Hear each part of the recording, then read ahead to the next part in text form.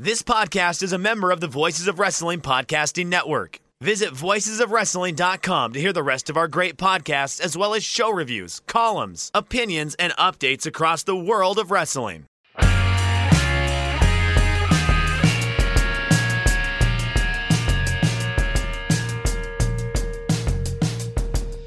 Shake the ropes. Jeff Hawkins, Chris Novembrino back for another week. Weekend edition. Chris is in the kitchen cooking with gas, holding the mic. You want to put that in a stand or something, brother? I am the microphone stand. Look at this bulging bicep. 35 years old, and I have this much definition going on here. Come on now. Come on, Hawkins. Yeah, you feeling it. You vibing. We'd like to wish a happy birthday to a very important member of the wrestling podcasting family. That's right. It's Brian Alvarez's birthday. Yeah, happy birthday, Brian! No, young Novi is in his mid-30s on the downswing to 40. Demo. I've exited the demo, Hawkins. I'm now I'm not a P1. I'm not as essential as I once was yesterday. The obsolescence is setting in. I found grays that I didn't realize I had. They must have set in overnight. It's very exciting. It's a great time to be 35. It's certainly my time to be 35. Oh. So here we go. So now you're gonna be in your wisdom years of wrestling commentary. I believe it's getting too old for this shit years of wrestling commentary. Me. That was me, baby. That was all me. Because let's put it this way: this show was almost canceled on Tuesday after that NXT show. Bro, I almost said the hell with this. I don't want to talk about it because Raw was some Job-like suffering for 3 hours, and it ended with a doll and Shayna Baszler. Job story and imagine what our reward at the end. Like I'm trying to actually do the God and Satan thing. So Satan is Vince McMahon in this version of the Job story.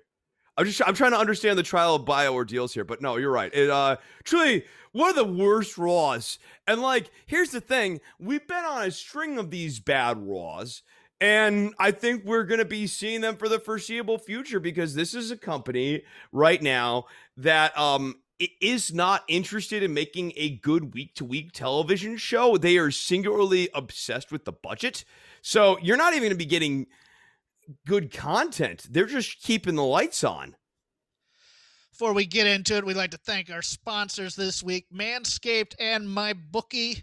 More on them in a little bit. We are also on the Voices of Wrestling YouTube channel where you can see Chris's guns and his microphone and his kitchen and all those other great things. Chris, we've received some behind the scenes morale update on WWE. Are you yes, there? it's true. I have myself on mute. I'm back now. Okay. The forces and the powers that be were trying to silence me, Hawkins, but as always, conspiracy. Yeah, no, Zoom and the Chinese government once again trying to squelch old Novi here, but fighting hard. Chris Taylor Green on the microphone. Chinese space lasers coming at me, baby. Yeah. All right, so here's what I got for you. In talking to my sources, I think people think that this is a joke. I actually do know people inside the company. And I got to reconnect with some of them this week here because of the birthday stuff. We actually just chatted yesterday, and I've got here's we've been talking in recent weeks about Nick Khan. Nick Khan is a recurring character in a lot of the news segment of this show. He's been coming in, doing a takeover, cleaning things up, and I think the coverage of him that you've been getting, broadly speaking, has not really gotten into how he is perceived inside of the office. And my conversations this week were actually pretty revealing. Nick Khan is basically being perceived as an extreme villain. And the people that Nick Khan is bringing in are being viewed with extreme skepticism. The general perception is, regardless of department, this is kind of a broad feeling, the people that Khan is putting in to replace and manage the departments in question are not people who are knowledgeable about what goes on there and are incurious about getting proficient or competent at doing the job that they are tasked with. And that is leading to questions kind of down the line. there are people who have been golden children and protected figures inside WWE, people who have served, kind of at the pleasure of Vince and others, golden children, if you will. And golden children have been ripped off by Nick Khan. He has been going and kind of lopping off their heads too. So there's a real sense that Nick Khan is assembling a bit of a power base for himself. To what end? The general mood and morale inside the company is not good. People think they don't feel certain about their week-to-week employment. This is doubled by the fact that there have been reductions in bonuses. Bonuses were once much more generous. They have reduced in a substantial way. Not getting into percentages here to kind of keep things a little bit vague. They've been dropped. They're also, salaries have been capped off. Raises don't exist. There is a raise freeze. And I want to, again, put this in the context of WWE has been turning in record profits at this point. The stock price is up big. So all of these day-to-day employees who have been basically behind doing that should be getting some sort of reward for this. And that's certainly the wide held feeling in this. Like, how can you have record profits without basically a company that's doing it? And that is not very much not the case. There's also kind of some interesting stuff I just can't get into here about sort of what they view as the future of the business. And what I can say is, broadly speaking, and I have to leave it here for our purposes, is that I think WWE views themselves as much more as part of the world going forward. And so making a product that entertains Americans is a thing that this organization cares about, but less so than 10 years ago or 20 years ago or 30 years ago. And I think that disinterest in making a coherent product for Americans, and also the type of product that has been passable for international audiences. If you think about some of the big international audiences that WWE has been interested in hitting here in the last 4 to 5 years, perhaps some countries come to mind, they have been able to get away with much less coherent product over there. Because those audiences have been just happy to have WWE. It still has new car smell over there for them. Whereas for us, it's like the most used of used cars. It's like this backseat smells like cat piss to all of us right now. There are places around the world that WWE has engaged in business with in recent years. Think about them, if you will. That they've been able to get away with that same used car that we are not impressed with. I think the thing that stuck out to me when you were relaying the stuff that we could talk about was just the tone of when cutting back on staff and things like that. And to me, a lot of it screams like when companies, and I've been through this with law firms, when they go into Six Sigma or Kaizen or your other management styles, you bring in a bunch of consultants.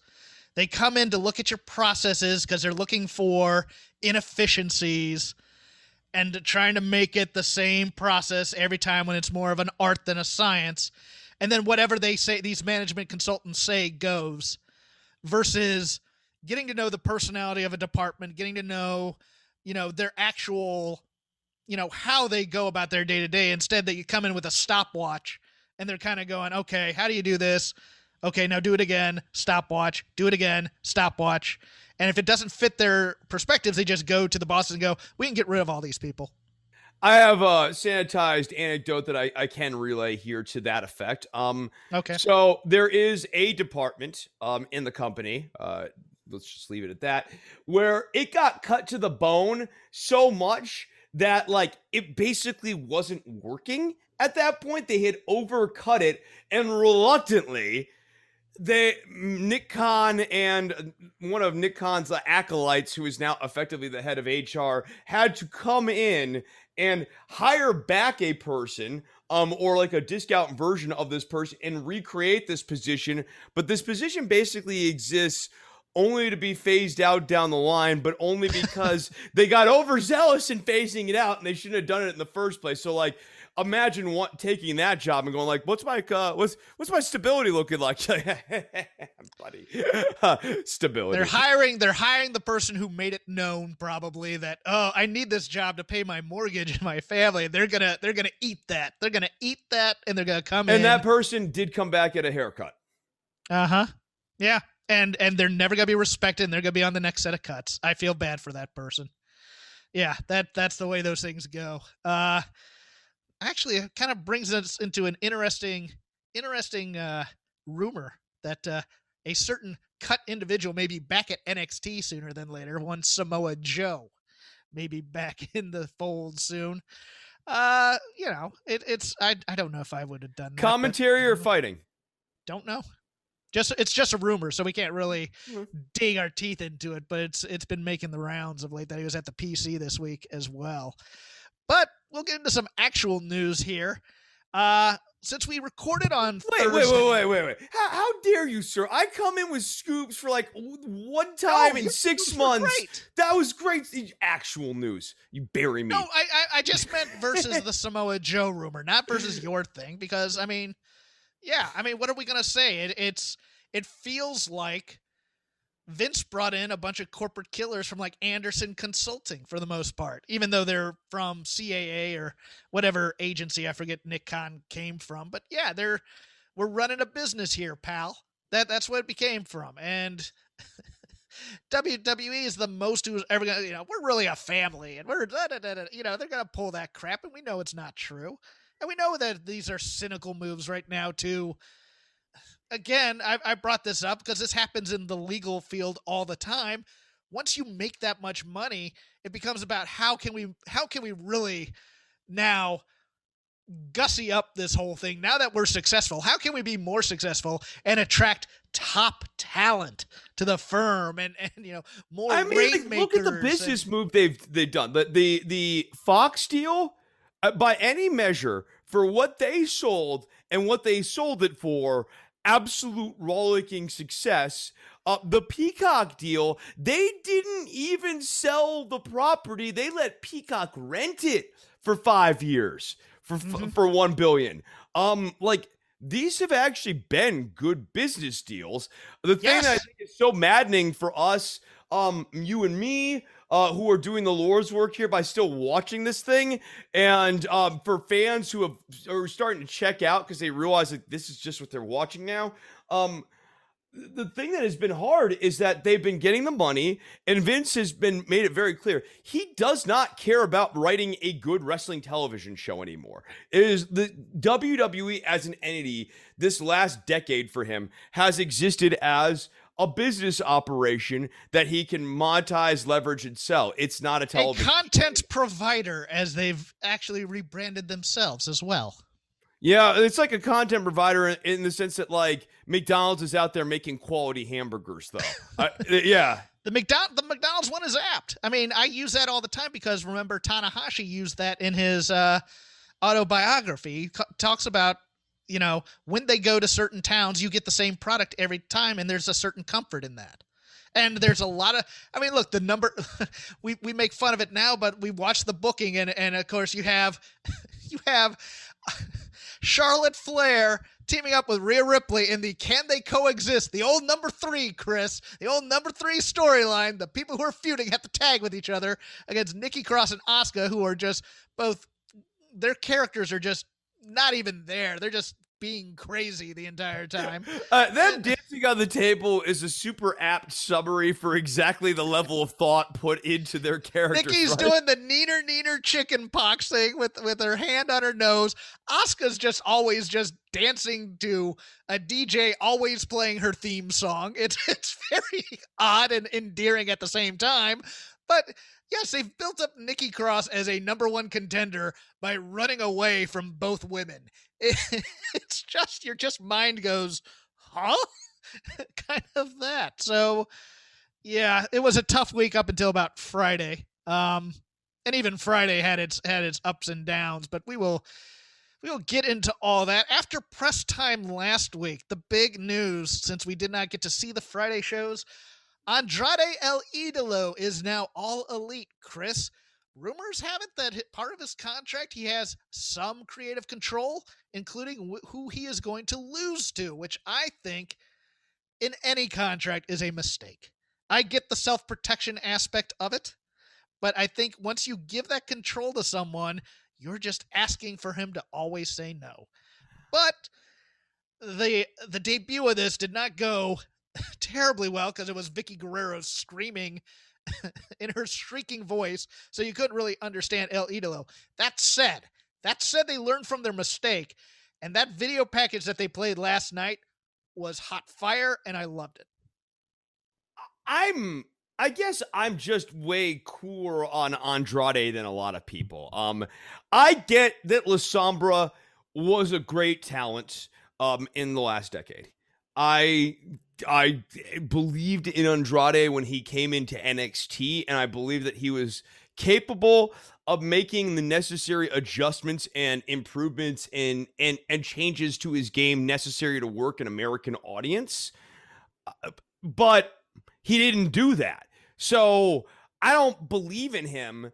And I also think that the deficits in his game, specifically the promo, it's not passable. It still is not passable. And he had better part of half a decade here to get it to passable. I'm not saying he needs to get on the microphone and be Jake the Snake Roberts, right? I'm not expecting deep psychology and an understanding of pacing and getting into your head and looking into the camera and really working into it. But like, I expect Andrade to be better than what he is. And the fact that they're already lumping him with Vicky, who I think is stale as hell. I think her act is just, she's a cover band of herself. Excuse me. Yeah. That's all it is now. That's like a nearly 15-year-old gimmick, dude. Like it's an old gimmick at this point. I don't think she adds anything. I don't think she's a manager who adds. And I think that, so now Andrade has somebody who can say, excuse me for him. Oh boy. Yeah. Yeah. Like that's the thing that's going to make this act. I think like Andrade really needed Zelina. If you were going to bring in Andrade, you need to have him with the mouthpiece firecracker. Like WWE in a way did figure it out. They didn't execute the plan, but the plan of Andrade with Zelina Vega, who has an interesting and not necessarily obvious dynamic with Andrade, that is the intrigue, because Andrade can't really do a lot of the acting. So you got to do a lot of the storytelling through Zelina, who can oscillate between like concerned, maybe partner to Andrade to business manager. Like you can always keep their relationship in flux and have Andrade be the strong, silent foil to the yippy dog. I don't think he works as a standalone, and I don't think Vicky Guerrero adds to him. And so I guess I'm cynical on Andrade, but that's where I'm coming at. Lio Rush announced his retirement on June 8th. He had separated his AC joint shoulder on May 30th when he was the final entrant in the Casino Battle Royal. He's had shoulder issues dating back years. Also has had battles with depression, and most people, including those close to him, believe that once the shoulder heals, he will return. He has said he will fulfill his contractual obligations to New Japan once he recovers. That's a little heartbreaking. I'm sorry. It is hard. I like Lio Rush, but it is hard to take this guy seriously because that too. There is so much drama and BS with this dude. And sometimes he says stuff and you want to take his side on something, right? Like a bad thing happens to him and you kind of want to have his back. But then even on those things, it's like he's doing this performative crap and you don't know where real and fake ends with Lio Rush. And yeah, I like, look, I've seen stuff I really like out of Lio Rush. I think he's got something to offer to the business, but he needs to get out of his own way. PWG announced it'll be returning on August 1st, which is a Sunday. First show will be at the Globe Theater in Los Angeles, a sketchy part of town, and it doesn't look like they'll be running Friday nights like in the past, I guess due to AEW television being that night. This is Dave Meltzer talking. There are plans for a Battle of Los Angeles, but no dates are confirmed for it. So this is PWG's first show in about 2 years. America's hottest indies, Excalibur and the Bucks probably still involved. I assume there might be some AEW talent on this show. I doubt there will be streaming of it live. I know a lot of you love PWG, but old Super Dragon has his business model, and it does not involve playing these things live. It involves strictly DVD/high spot stuff. But I could see somebody like a Will Hobbs being on this show. Yeah, I think, look, AEW's model really needs to be like, we are the indie alternative to WWE. And so having a strong relationship with PWG, I think, fits perfectly into that. It behooves them to have strong relationships with all of the indie promotions that WWE is not interested in having. Yeah. Numbers talk. NXT on June 8th did 669,000 viewers, 0.20 and 18 to 49. 582,000 people watched it live. Raw on June 7th, 1,640,000 viewers. I believe that's the 7th lowest ever in their thing, but they're a little bit up from last week against the NBA playoffs. I still probably like the number one show on cable TV right now, right? Like, it's like one of those. I don't know, because Showbuzz Daily has gone out of business, so I don't know what it is in comparison to everybody else. No, but like, I mean, the other thing is the attrition thing, right? Like I don't think you can keep explaining away the downward trends in viewership of wrestling as just, well, there's this broad trend you see, Chris. People are watching television less these days. Because I've been getting that for, again, like 5 years now. Okay, yeah. Except that, like, if you want to watch wrestling, or if you want to be a wrestling fan, a really important part of being a wrestling fan is watching the wrestling. So if there are fewer people watching the wrestling, ergo, there are fewer wrestling fans. It's sort of prima facie, right? Like, if I'm not watching it, I'm a lapsed fan. It doesn't matter if I'm playing Virtual Pro Wrestling 2 on my N64, a thing I might do later. It's staring me in the face right now. But it's looking like a snack, Jeff. It's looking real good. Are you telling me to finish this show and so we can get to it? No. Vader versus the World on N64 can wait. It will happen. My tag team partner Vader and I can win tag team titles later tonight. There's options. I forgot to mention the bit we were going to do, but yes, because it was Chris's birthday, I sent him a bunch of Vader matches.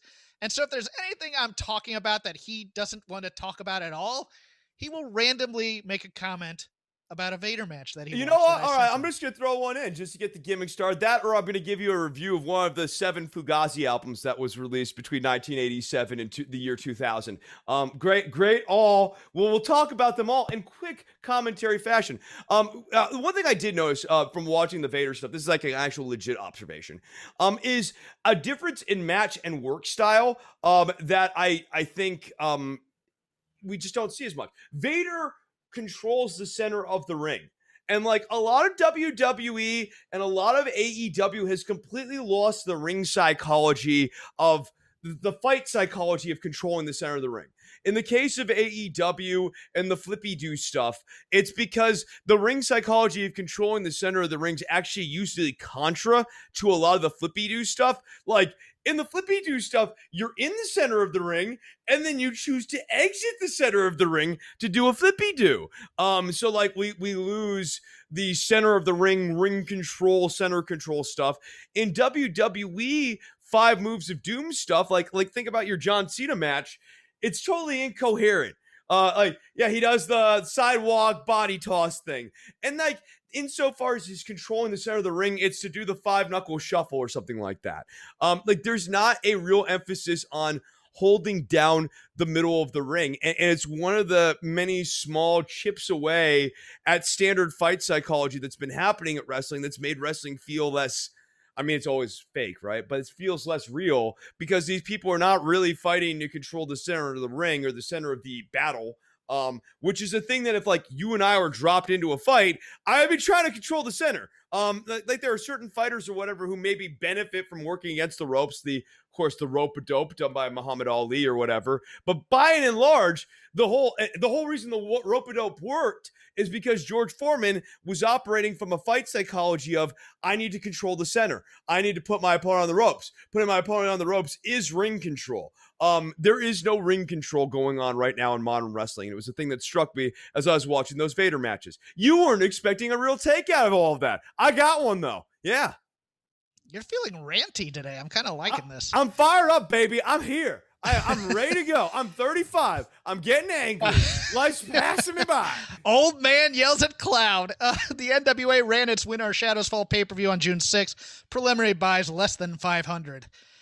I don't see a lot of future in going from Trevor Murdoch to Tyrus as your NWA challenger. I think the less said, the better about this. You know what's funny is I still pop on NWA, and I find it, because it's a 1 hour wrestling show, and maybe that's just where I'm at headspace now.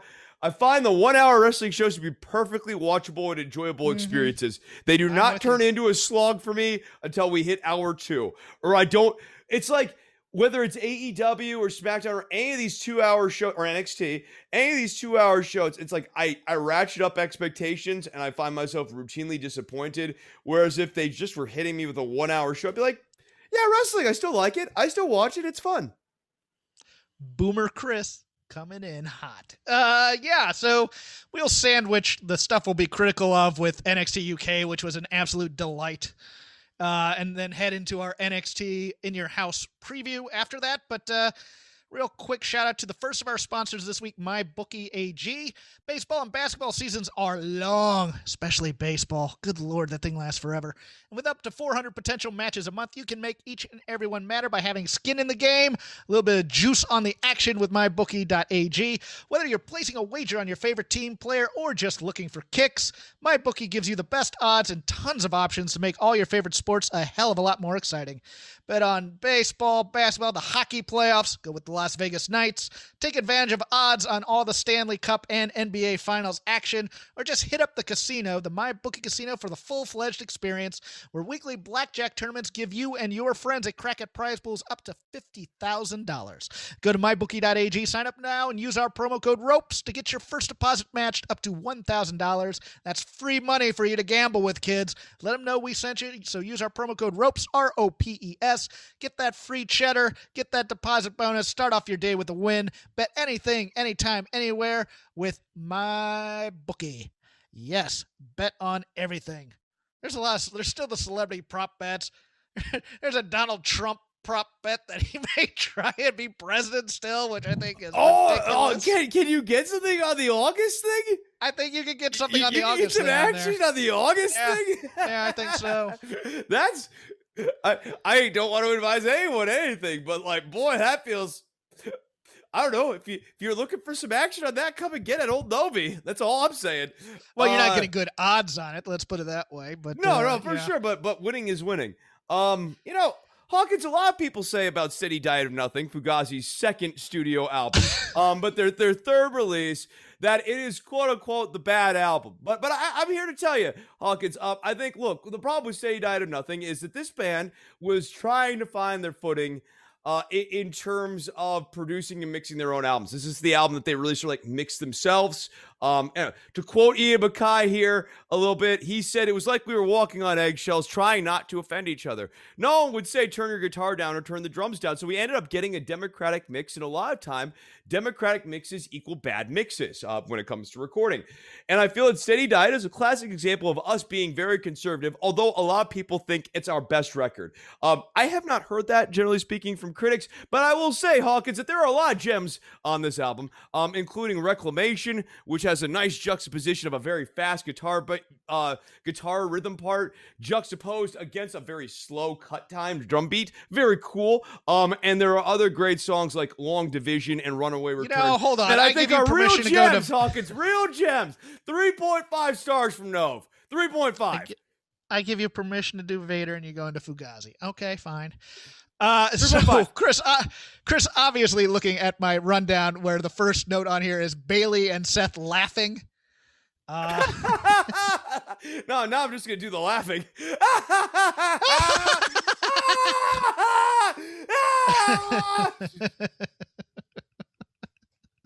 It's horrible. Yeah. I was trying to go to sleep last night. I was like, I had this odd while I was in the bed. And like, out comes Bailey. I'm like, oh shit, this is gonna be bad. And then out comes Seth Rollins. I was like, oh God, kill me. And then like all dialogue got completely eschewed for just them laughing for what seemed like an eternity. And it was awful. But I appreciate it for making the joke go so long that it becomes bad and then it becomes good again. Okay, it was crossed one the of those line things with me. twice. I will grant that, and I think you and I have both evidence that we got abused by the crossing of the line twice, but it's also bad wrestling and bad storytelling. And like Okay. Bailey in this character is not helping enhance Bianca. And that's really the whole point to doing a thing like this. Like this character is really about Bailey. It's not building Bianca. Chris, we had another edition of Rey Mysterio Family Theater. No, and I'm glad you brought this up because the real pearl to me of Rey Mysterio Family Theater now is actually Roman Reigns, who at some point in the last 2 months here, probably the last month, really based on the acting, he saw a Robert De Niro film. And now Roman Reigns has utterly internalized the mannerisms of Robert De Niro in every mafia movie that De Niro was ever in. So we have a lot of little bit of the Robert De Niro women faces. So it's brother. Could be. Squinty eyes. Cheeks up a little bit, closing the eyes. Cheeks up a little bit. Yeah. Sucking on lemon. Don't like how this thing tastes, Jimmy. Oh, God bless Rey Mysterio when he gets angry, because I just never buy it. Never, boy. You hurt my boy. Well, it doesn't help son. that Dominic shows back up later. Familia. Yeah, like I mean, a big problem here. I know there are other people who are critical about the Roman and Jimmy and Jay stuff, and essentially the take is like it doesn't go anywhere, and they're wrong. They're wrong. And that's a wrong take. I'm with you. But the knock here is that it is going places and they are not earned places. Jimmy and Jay and Roman's dynamic, like Roman has shifted characters entirely into this the Robert De Niro face thing.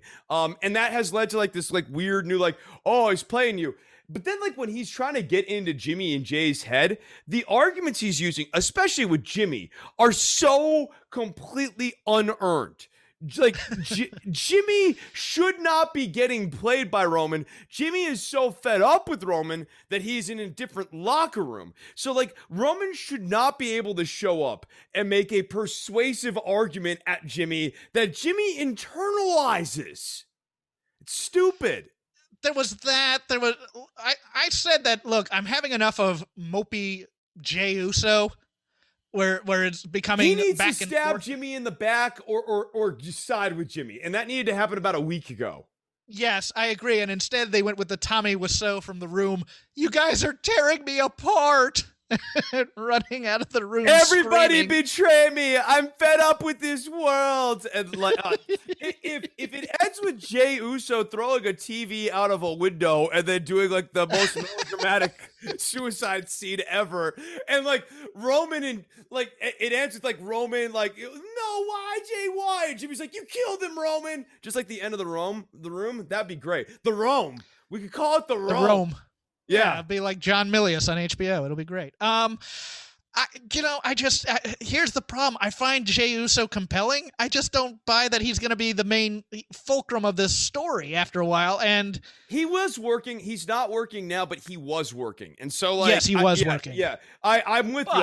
I found him very compelling, but I think you have to break Jay or turn Jay. Like he either has to go good or go bad. And the problem with this storyline, in a way, is it's quote unquote not going anywhere. But I think it's more that it's written itself into a corner. It has gone. Yes. It has gone places. But what it's totally done to itself now is Roman is. We don't want to pull the trigger on a character move. So we're gonna keep doing the thing in the character. And what we've now done, there's a couple TV shows that have been like that. Breaking Bad to me did this quite a bit. Unfortunately, I mean, the writing was really good, but they'd always paint themselves in this corner where it's like, well, now we need Walt to somehow Deus Ex Machina all the things we've been doing and somehow get out of this situation. And so it'd be some sort of miracle would happen and he'd get out of it. And that's what's feeling like to me right now is they kind of need to make a character choice, and now they haven't, and now they're trying to get back around to it, and they haven't quite gotten there. And so now we've added Rey Mysterio in here, which is a 1-week build to your most violent pay-per-view match in there. And Is Dominic now written off because he's basically been like heave-hoed out of the ring like furniture? That power bomb to the outside felt like an annihilation of a character, right? Like we don't get the power bomb to the outside. That's a character death. Yeah, that's a death. Although, here's the thing, though, with the Mysterio family that we know. You can fall from incredible heights and be totally fine. So, I mean, like, that might be genetic. His son has inherited his ability to fall from buildings and to come back. Man, lucky there was a ledge underneath. Give me 1 second. I got to unlock my door. Oh, my goodness. Oh, I forgot about that for a moment. But yes, if you recall around this time last year, I'm vamping for time because we do this live and I don't want to edit. But yes, Rey Mysterio during Money in the Bank was thrown off of a building and they explained it. I thought they were going to explain it with like a helicopter caught him, but no, there was another ledge underneath there that he just happened to have. He happened to fall on, but was still okay on Monday. And they actually explained it. Like, yeah, they explained it. Oh, no, we didn't kill Rey Mysterio. He miraculously grabbed onto the side of the building and was You're fine. a bastard. You're a bastard, Roman Reigns. Yeah. And that's the other thing is it's the Rey Mysterio level of anger. Whether he's at a restaurant and gets served the wrong entree and has to wait for an hour for his steak is not cooked well enough. Yeah, it's the same level of intensity as the steak has once again been brought out to me, and it's well done. And I freaking asked for medium rare. How many times do I have to ask you people for medium rare? I have gotten more worked up on the show than Rey Mysterio does about his own son being beaten to a pulp. This is not Diet Coke. This tastes like regular Coke. You hurt my son, Roman. That makes me so angry. You rat bastard. Makes me so mad. Makes me so mad. I'm saying how mad I am as opposed to showing you how mad I am. The setup of I'm acknowledging you, but as a jerk. Like this trope. It's such a lame. And Roman, for his part, looks like an idiot when he's actually thinking people are going to say you're great. Because he's never getting that from anyone. Like if that was true, what Roman should be what he should be doing is like having matches against the prelim babyface guys of the world. I'm trying to think of who would be a good example of this. Like if Buddy Murphy was still there, right? Like just as an example, Buddy Murphy, like Roman Reigns should be beating a Buddy Murphy to start a show. And then after he beats a Buddy Murphy, forcing Buddy Murphy to acknowledge him or something like that. Like if you want to actually build that up as to why does Roman actually think people will acknowledge him as a tribal chief, it has to be because occasionally Roman actually does things that result in people acknowledging him as a tribal chief. But to date, the only person who has acknowledged him as the tribal chief is Jay. Not even Jimmy. He hasn't even brought Jimmy to heel at this point. So why does he think Rey Mysterio is going to do it?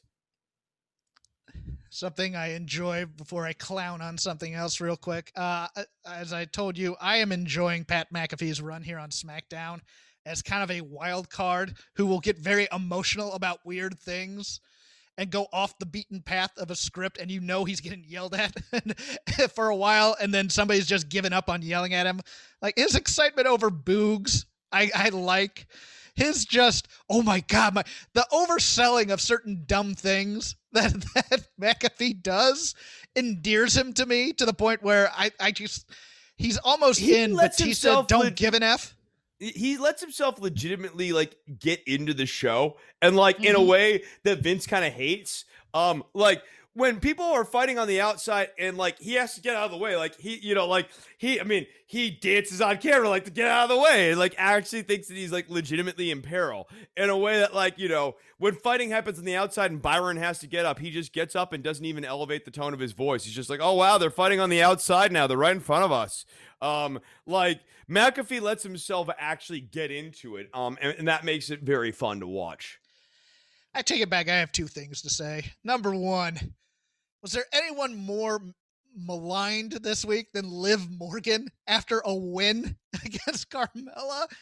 She goes, you have to make an announcement that she's the most beautiful woman in WWE, and you have to play her music. They didn't even let the victory simmer there for a while and let her have her moment before going back to more heat for Carmella, which is a fine idea, but the music guys playing her music, even against the better judgment, somebody needs to be fired over that choice. For me. So like to that point, right? Like if we actually care again, if we weren't just trying to put content on the screen, right? Like what should have happened is that Greg Kelly, Mike announcer guy, should have been called over to Carmella.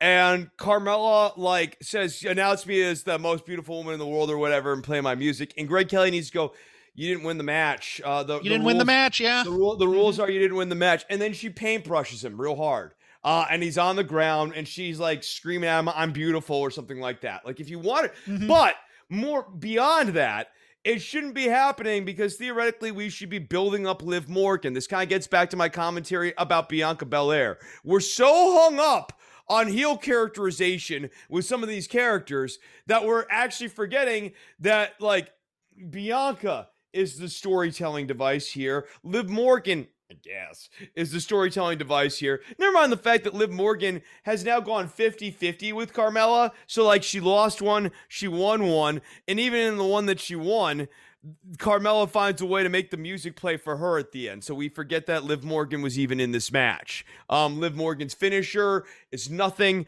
I think the storyline is an absolute mess. McAfee, like, really...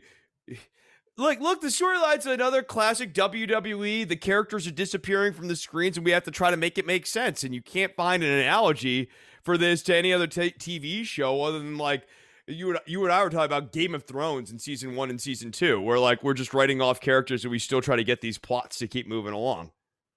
Yeah. Writing off Ruby Riott, a lot like not having Lady Stoneheart in the Game of Thrones series for me.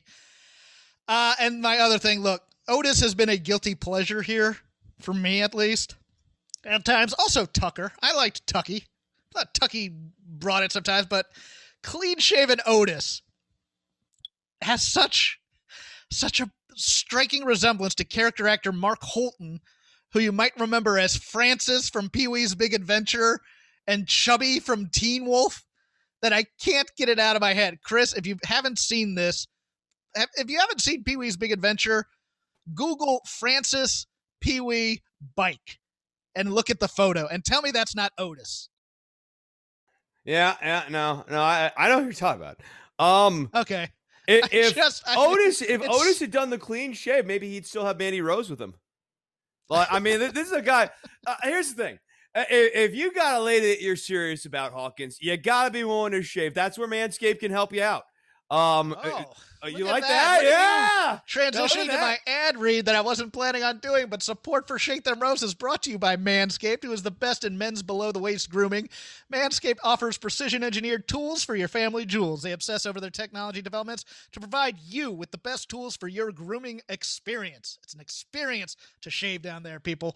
Manscaped is trusted by over 2 million men worldwide, and we have an exclusive offer for our listeners, 20% off plus free shipping with the code ROPES, ROPES, at Manscaped.com.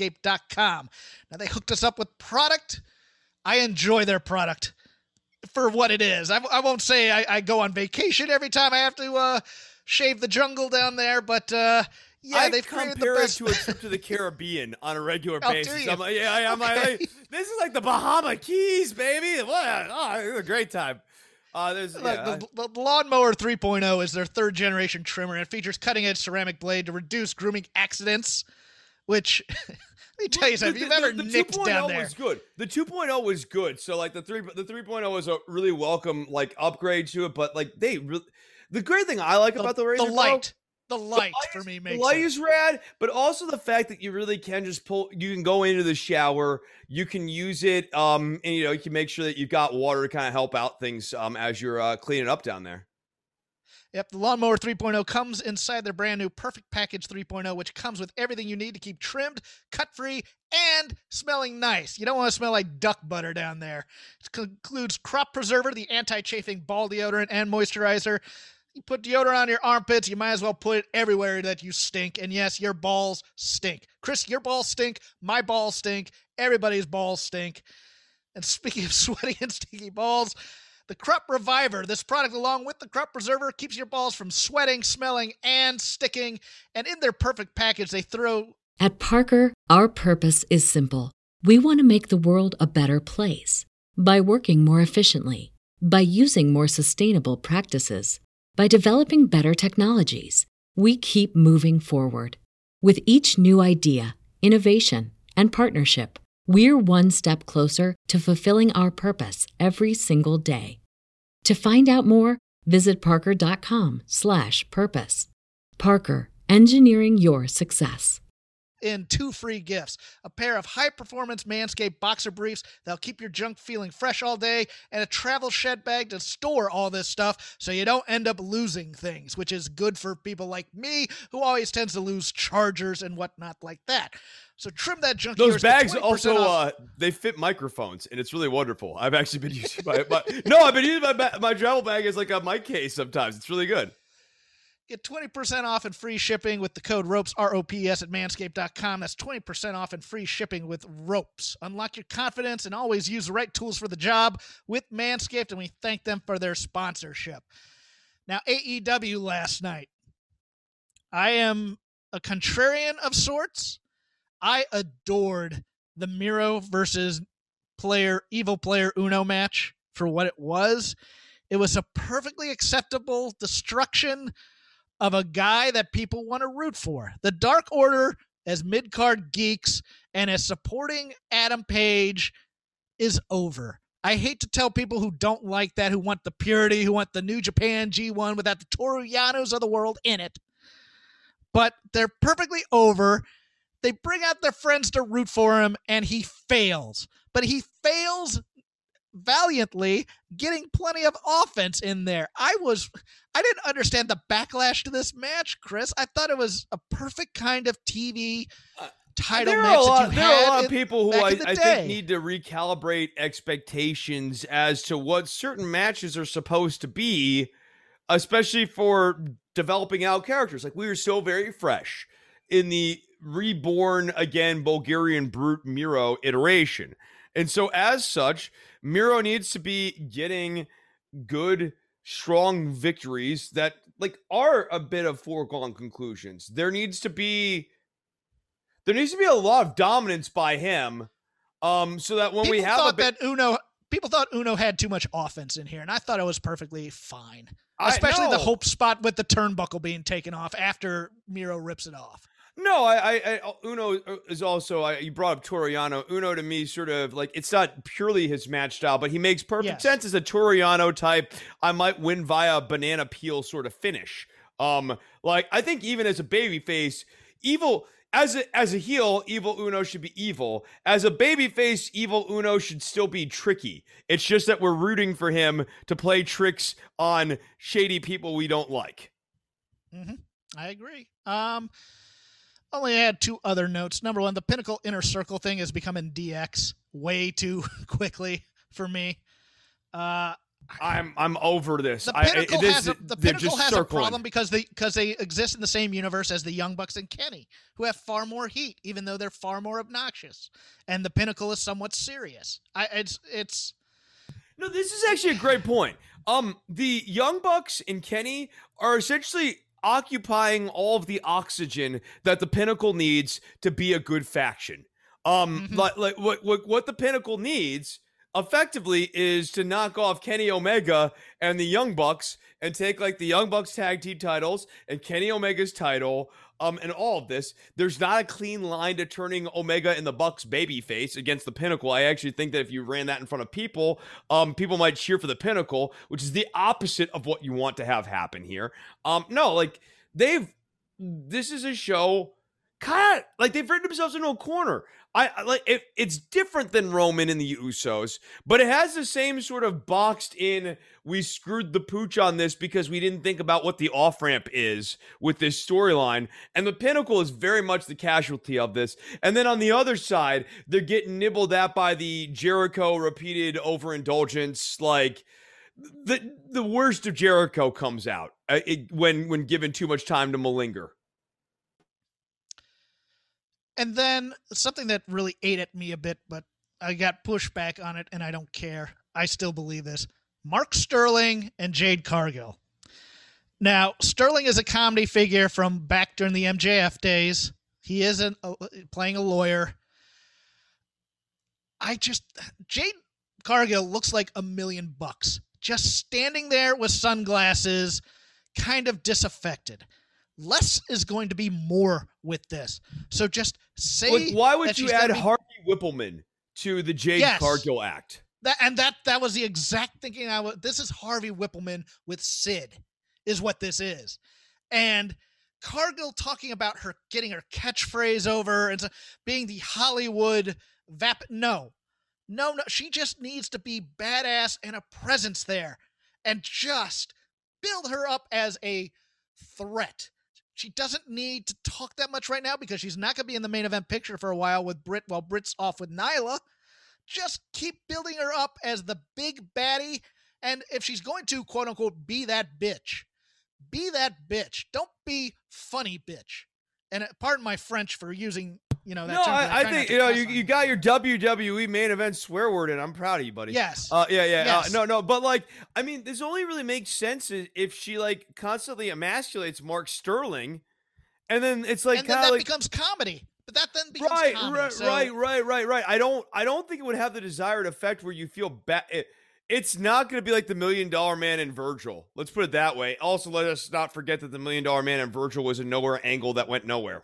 So, I mean, I didn't like this pairing. I don't think that this adds anything. Harvey Whippleman and Sid, Harvey Whippleman's definitely come to mind when I've been looking at the Sterling and Jade thing. I just never thought about the Sid pairing. And you're right. No, it's like, what did Harvey Whippleman add to Sid? We already knew that Sid looked great. We already knew that Sid had like the $1 million presence. What Sid needed, Whippleman couldn't add to the act. It wasn't like Whippleman was some like sort of awesome promo that you really got into. It's not even that Whippleman was a real lightning rod of heat either. No, what Whippleman did was added levity to a serious character, and they were trying to off-play that of sorts, and I don't think that works all the time, and it didn't work then, because what you want to do is really sell the menace, and Whippleman never saw. I mean, yeah, Whippleman no. I mean, like what Sid should have been doing is like when Sid got angry back in the day, he should have tossed Whippleman around. I mean, this requires a guy like Whippleman to have to take a lot of bumps. That's what's going to happen that's what's going to happen here, and it's not going to get her any more over. I don't think. No, I don't think so. Issue. I don't think so. I mean, I think, Sid and Whippleman almost works better because you can imagine a world where, like, especially in the 90s, where Sid's beating up Whippleman and everyone's really amused by it. And it kind of, like, establishes Sid as this dominating guy. Yeah, but the end result of that should have been Sid going for better representation. And that's doesn't work either because they always want to get rid of managers. And I just... Jade Cargill is someone who could use a good, solid, serious manager type.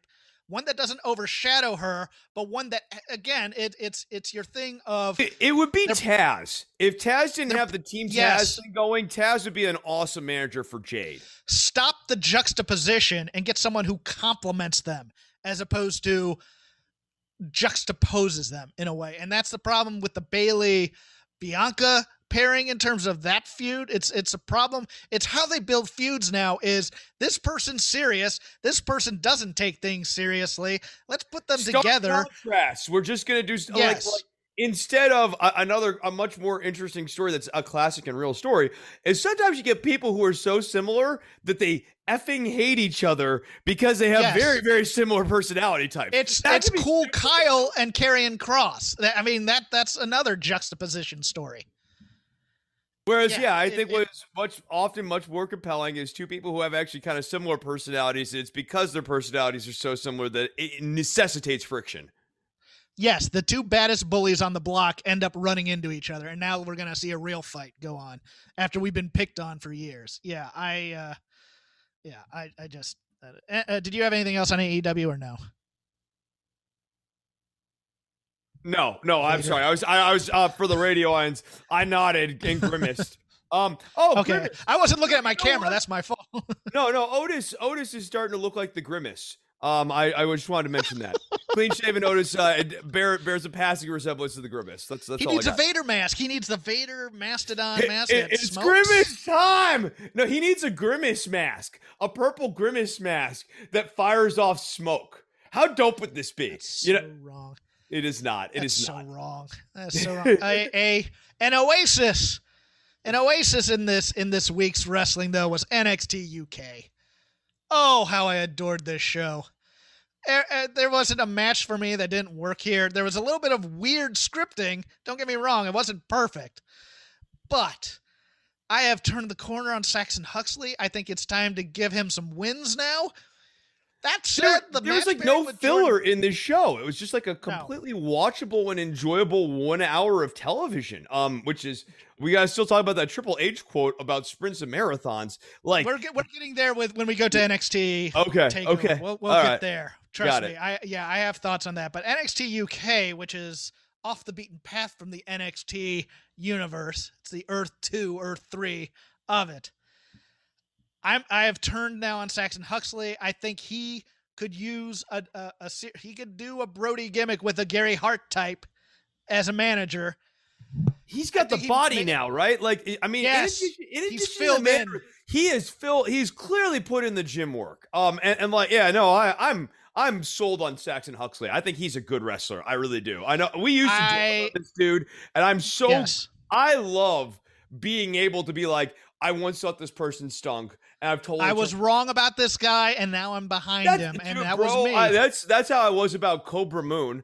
Before like she really settled into Thunder Rosa. I mean, she was Thunder Rosa going into this, but like Cobra Moon stunk. And I'm so glad to be wrong about Thunder Rosa. Same thing with Saxon Huxley. I think he's great. I enjoy watching Saxon Huxley. That said, that the story they told on that match was not about Jordan Devlin. Jordan Devlin pulled out his finisher and escaped with that, which is very weird given his This is like status. The Miro and Evil Uno match in a way, right? It almost felt like Huxley got a little bit too much offense given the comparative statuses.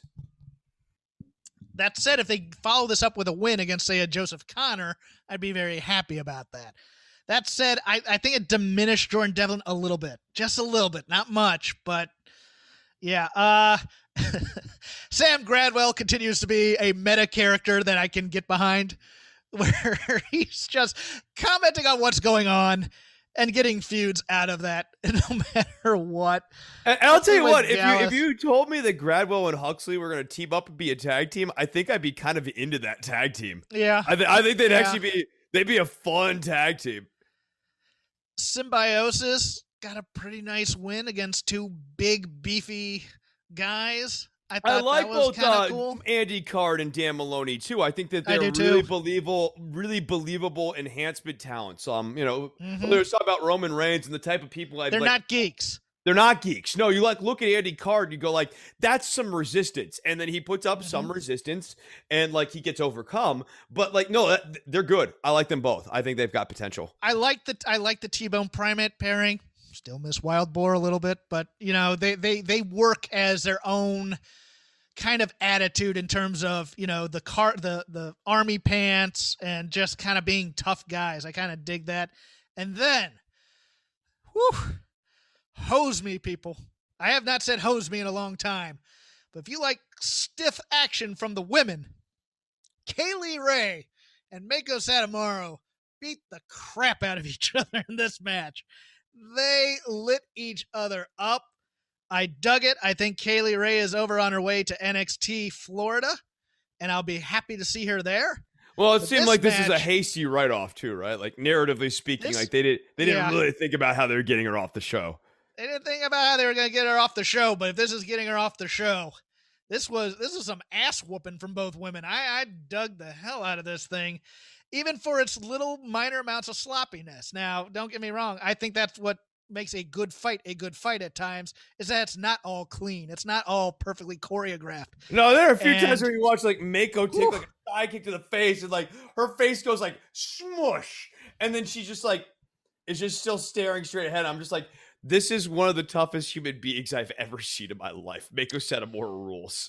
And she gave back too. And hey, if this is the way you're writing off your longest reigning women's champion in the territory, Could do a lot worse. Now it leaves a hole in terms those of flipping cartwheels, like leg things, were like car crashes, though, right? Like Yes.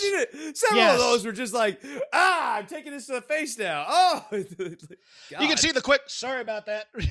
Covering the thing because but still, NXT UK does this every couple of weeks. They just give me a match that I'm just like, yes, I can sink my teeth into this and just watch this and be out in an hour and feel good about professional wrestling. And I really dug this. What if NXT UK is actually a good show, and like the general consensus opinion on this has sometimes we gravitate to a consensus opinion and it feels good because we're right, because we're not disagreeing with everyone else, but we're actually all wrong. And it turns out that NXT is actually a good show, or NXT UK, not NXT. Yeah, plenty of people you can match up on this, on either roster, any of these rosters, really. I don't want to see her on the main card just because I want her to make the money. I don't want her to be Nikki Cross, you talk funny type. But Toni Storm, Io Shirai, Dakota Kai, even Raquel to an extent, Mercedes Martinez. You're right to bring up Nikki Cross, though. I mean, because I'm still watching Nikki Cross have to say I'm not ugly or I'm not attractive. I mean, you can only imagine the horrible dialogue that Kaylee Ray would be forced to say. I'm here for Sasha or Bailey against Kaylee Ray, though, dude. I am all over that every day of the week if you want to put her on there. You want to give me Asuka versus Kaylee Ray? I'm cool with that, too. She's phenomenal. She's the most underrated part of that first women's war games, in my opinion, because every moment she was in mattered, either getting somebody over or doing something violent. So I am here for her coming and getting a bigger profile in the States, definitely. Any other thoughts on NXT UK? No, let's do NXT in our takeover preview and Mosey. Let's do this preview. Let me just say to begin this, a hot show. And also, real quickly, I want to talk to you real fast. Let me talk to you, Hawkins, about Fugazi's Red Medicine came out in 1995. And let me tell you, buddy, Red Medicine is where I think Fugazi really hits their stride. So we start seeing they have found a way to produce this stuff. The production on this album is very crisp. It's aged particularly well. You get a little bit of like the snippets and excerpts of demos from Fugazi's albums in like their demo sessions and stuff. And that's kind of a fun way of stitching together this album. But the guitar playing on songs like Bed for the Scraping, Hawkins, top notch. But we also start to explore a more mellow side of Fugazi. So they're no longer just trying to be purely a punk band doing fast stuff. We get slow numbers like Long Distance Runner, which is about pacing yourself and about like life being a marathon and not a sprint, Hawkins. Something that you might find useful as we're segueing into NXT here. But then we also get other cool mellow songs like Target, a low distortion song that's still got some intensity to it, and Forensic Scene, a great ballad. So check out Fugazi's Red Medicine, 1995. It's as good as Vader Bigelow versus Doom. I thought that was pretty good. Of the album or of the matches you have me watch, I think Steiner's one is the one that I like. The Steiner one's really dope, but the Hanson one where he loses the eye, every time I watch that, I'm always struck with one, how much longer the match goes on after the eye spot. Two, how much work they keep doing after the eye spot. And three, this time, Stan Hansen working safe after the eye spot is adorable because like he's like you never see Stan Hansen nerf anything, so like and it's to the point where he doesn't really know how to nerf stuff. So it's like funny to watch him like try to like pull back a punch because he's so not that way that like it looks really fake. It's funny as hell. Triple H stepping in a bit on a media call with wrestling journos to prop up this NXT in your house on Sunday. Good Lord. Okay, number one, let me talk to any wrestling journalist that may listen to our show. I don't know if there's a lot because everybody's so concerned with their own territory, and I get that, trust me.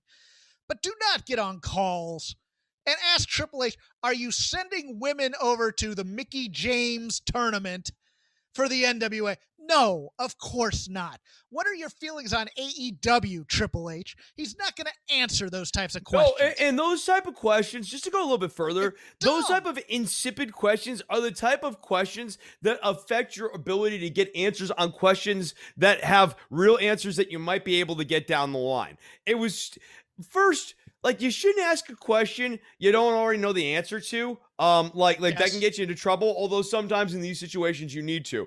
But, like, you know the answer to, are you sending women over to the NWA tournament? NWA, who is averaging 500 buys. And in terms of WWE's overall bottom line, even the best case, best for business scenario at NWA wouldn't be enough to keep the lights on at NXT for a week. So, like, why would they even give a shit about this?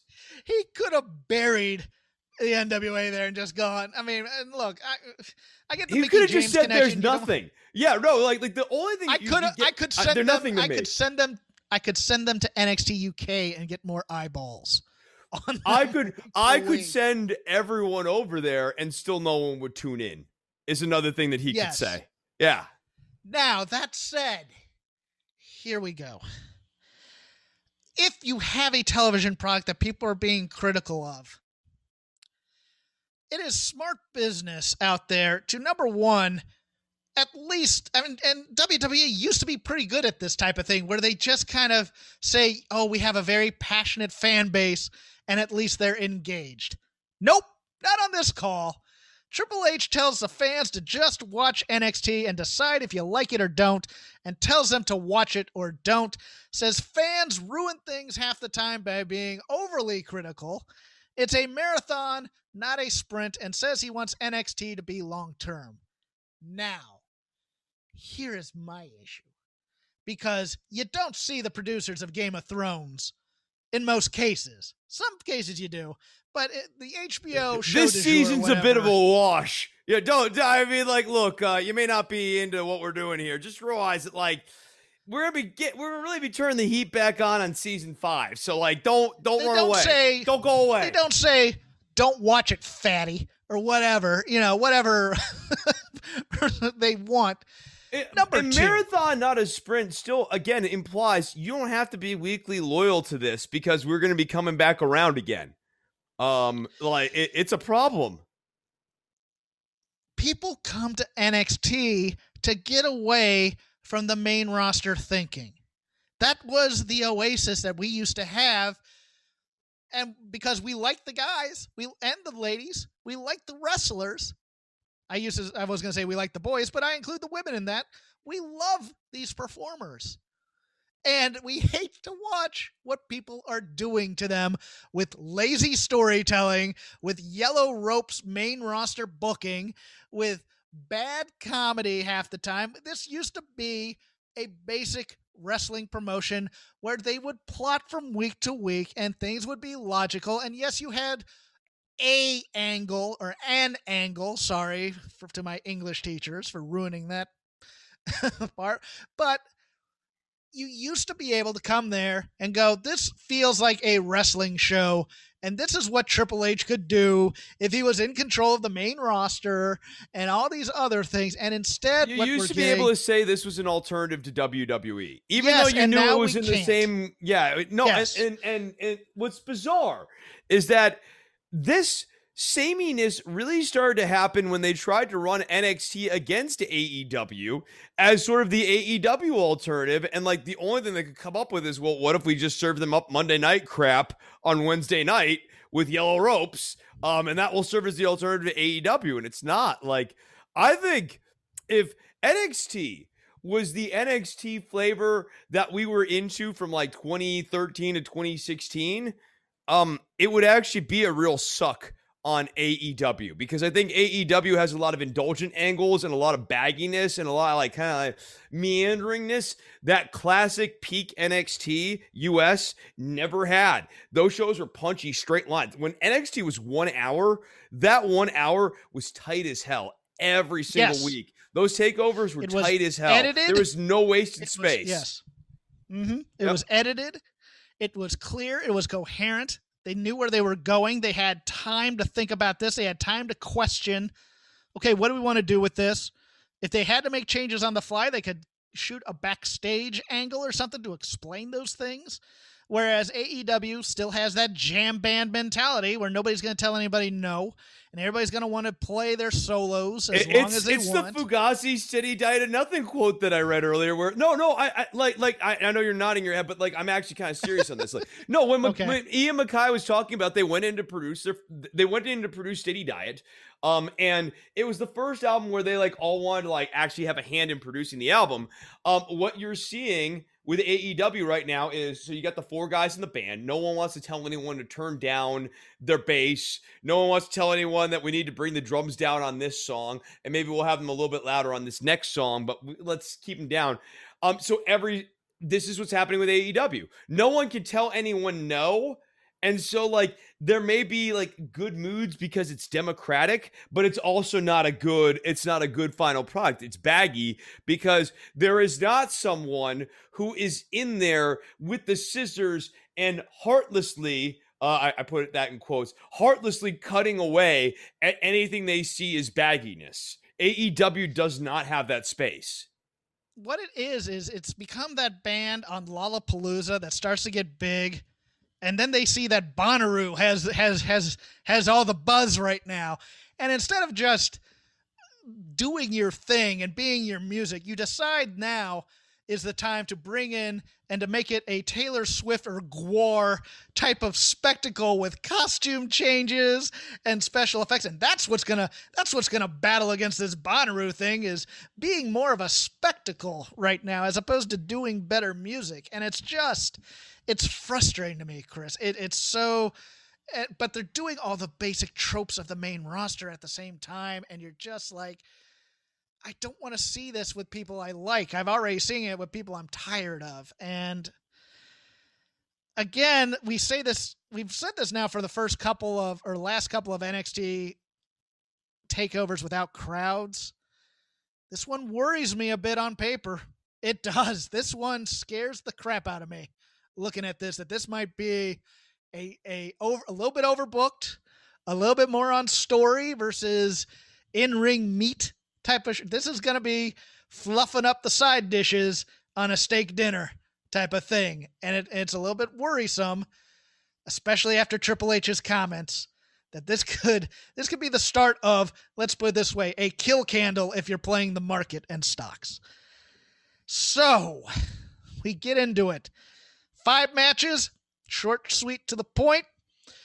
Bronson Reed, your North American champion, and MSK, Nash Carter and Wesley, your tag champions, versus Legado del Fantasma, Santos Escobar, Joaquin Wilde, and Raul Mendoza. Winner takes all the titles. We have seen Hit Row being somewhat tangentially involved in this. We have seen the grizzled young veterans, soon to be your NXT champions, somewhat tangentially involved in this. Santos Escobar has kind of been degraded in a way. Is there any chance that No, you're bearing the idea that the North American Championship can be decided in a trios match is idiocy. It degrades the North American Championship to like a place where it's like 2 weeks after you won it. 2 weeks after you won it, you're putting it in a winner take all. That's like, just no faith in the champion. I hate this. Then don't put the belt on Bronson Reed, right? Like if that's really how little you think about the mid-card singles title, that you don't even trust Bronson Reed to carry a middle of the show match to really bring this bad boy home in a tight card, that you have to hide Bronson Reed with your other ho-hum piece of crap tag team champions and MSK. They're okay wrestlers. They're a boring act. They stink. Let's watch that clip again. Like that stunk. They were grating and annoying. They're basically Bailey and Seth Rollins, only their baby faces. And yeah, no, I hate this. I think to your point, it does degrade Santos Escobar. He should just beat Bronson Reed in a singles match and become the North American champion. Or he shouldn't. He has title all over him, and he's such a championship presence, and this makes him look like a geek, and it disappoints and me. If Legado wins all of the titles here, it doesn't have the same impact as if the entire middle of the show was centered around Legado's ascension. Mm-hmm. I agree. I think this is going to be a very, like I call it, a theme park stunt show type match. It's going to have a lot of flying to the outside and dives. It's going to be a lot of fun to watch, I think, still. But the story coming in is, can Legado del Fantasma win all the titles? Man, I just see Hit Row ruining it for Legado del Fantasma and moving on to facing Bronson Reed and MSK separately in their own way. But I do think the champs retain here. What do you think? I don't know. You think they changed the titles 2 weeks after they put on Reed? You're really going to give it some thought? You know what? Yeah, you know what? I'm going to go with that because here's the thing. If they really gave a shit about Reed, he wouldn't be in this match in the first place. Okay. Fair enough. And what is the most intriguing match on the card for me personally? Singles match. A 4-year feud in the making that we didn't bring up until 2 months ago. Mercedes Martinez. There's been just a lot of lingering animus since that Mae Young Classic that we always talk about. Mercedes Martinez versus Xia Li with Boa and Mei Ying in a singles match. This match is going to be one of two things. It's either going to be supernatural screwiness, main roster storytelling type of crap with Boa and Mei Ying and the throne and hand gestures from the throne, or it's going to be violence with Mercedes and Xia Li kicking and throwing each other. I am here for the latter. I am not here for the former. It is Xia Li's big time, can she deliver in a big time situation type of match. Mercedes has been in this with NXT and in other things. She's the veteran who's going to be carrying her through this. I'm a little bit more excited than most about this match, but I think supernatural crappery comes to play in this. Xia Li's going to win this match. She has to win because Mei Ying does like a Darth Vader it's like gonna be Alexa thing. Bliss. It's gonna be Alexa Bliss in the NXT universe. And I had been doing a really nice job mentally blocking out that I watched Shayna Baszler and Alexa Bliss do whatever the hell you call that this week, and I'm mad now that you brought that up.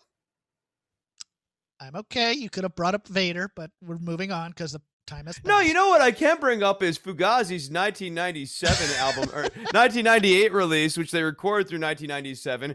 End Hits expands on some of the experimental sound of Red Medicine here. It's actually my favorite album, Jeff. I think that they really sort of like, they're heavy with this. Let's get through the rest of this card. Move on. Please. All right, but it's still the best album. You should listen to it.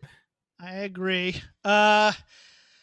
A ladder match for the vacant $1 million championship. So we're adding another title into the mix now.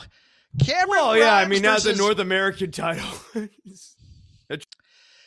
Cameron Grimes versus L.A. Knight. Yeah. I actually did enjoy the juxtaposition of these two video vignettes in the match.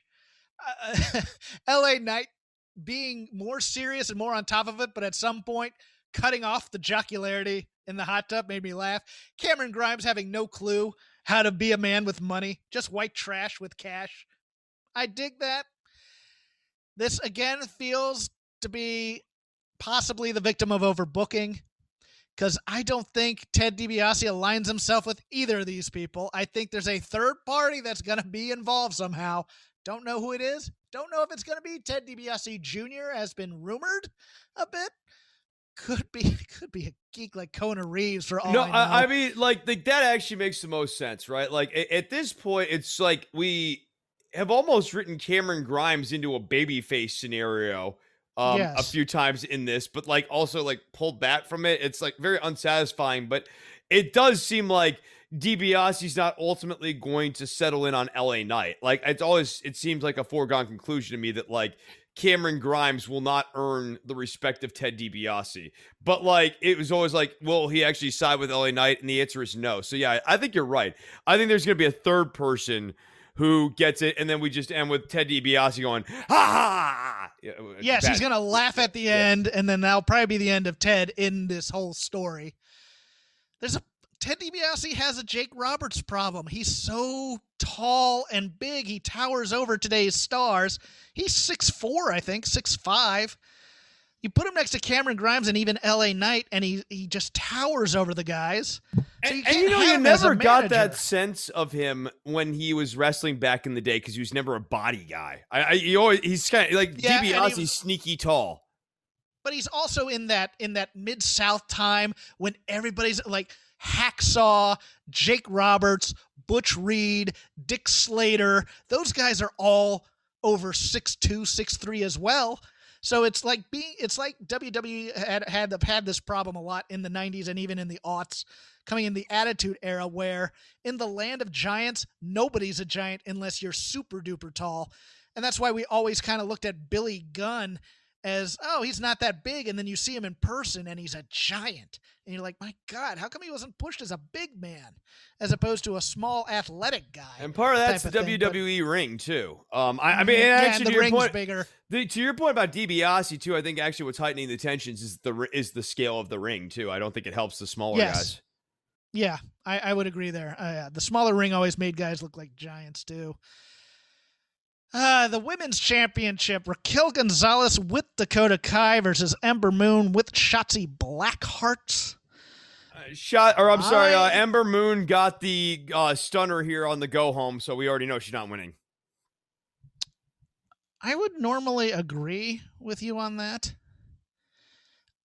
I am struggling though because of all these cuts. It might be new toy time. And Raquel Gonzalez is a body person. Look at the definition on that back. I could see both Raquel and Dakota, because Dakota would probably be brought up to lose to Raquel and make her look good. And Ember's never getting brought up again, I don't think. I think they're done with her. And now that Io Shirai is back, because we've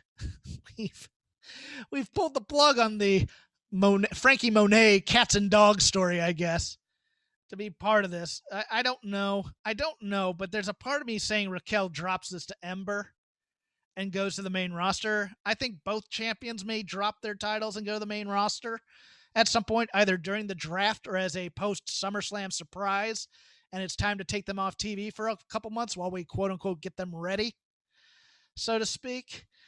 Dakota and Shotzi are getting thrown out at some point. I know that much.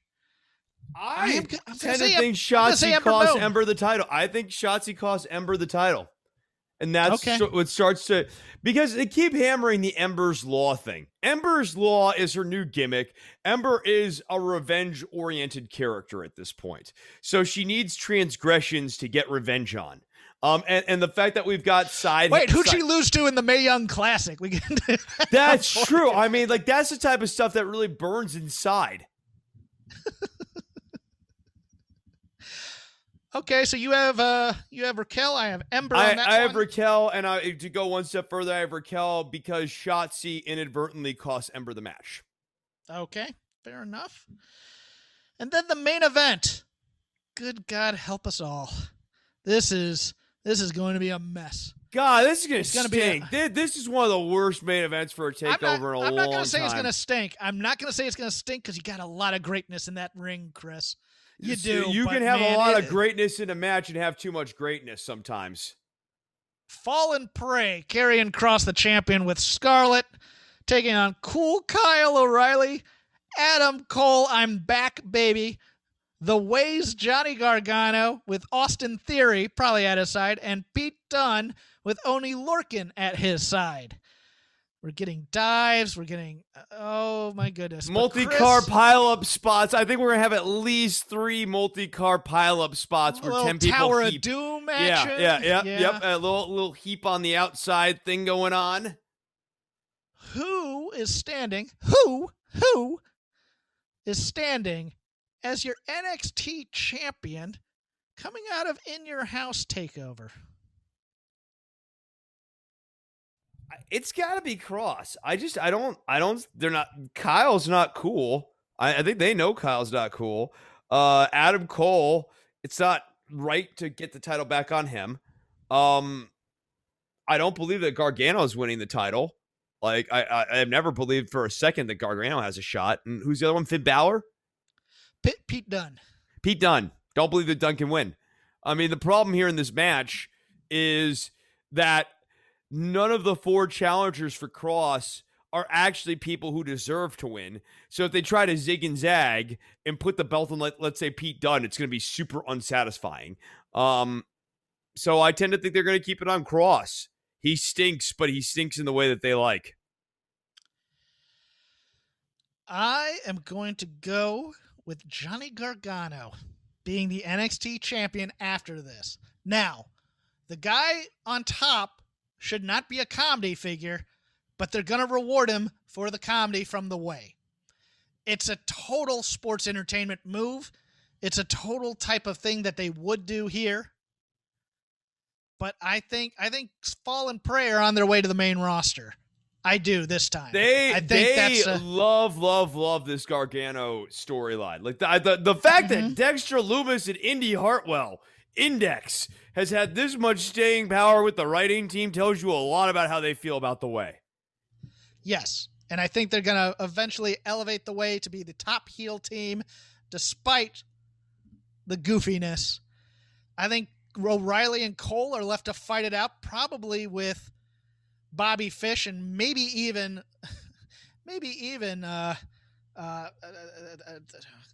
Roderick Strong? Roddy Strong somewhere in this. Yeah. I don't know. And it feels like we move on to Dunn versus Gargano in a way for this, and that Gargano steals the pin from Dunn. That feels like what it's like to me, because Dunn's the guy who can most take the loss here when WWE books like this. When they go, I'm serious and I'm the best technical wrestler, you know they're going to get a roll-up pin in some way, or get pinned in some geek way. And I'll put it this way. Long-term, there's some intrigue maybe in a Johnny Gargano, Kyle O'Reilly storyline. So, like, maybe this is just a necessary crappy step on the way to something more interesting. But, like, this is a marathon, Jeff, not a sprint. Cross has lost his appeal in many ways by just talking too much, as opposed to being a presence of destruction.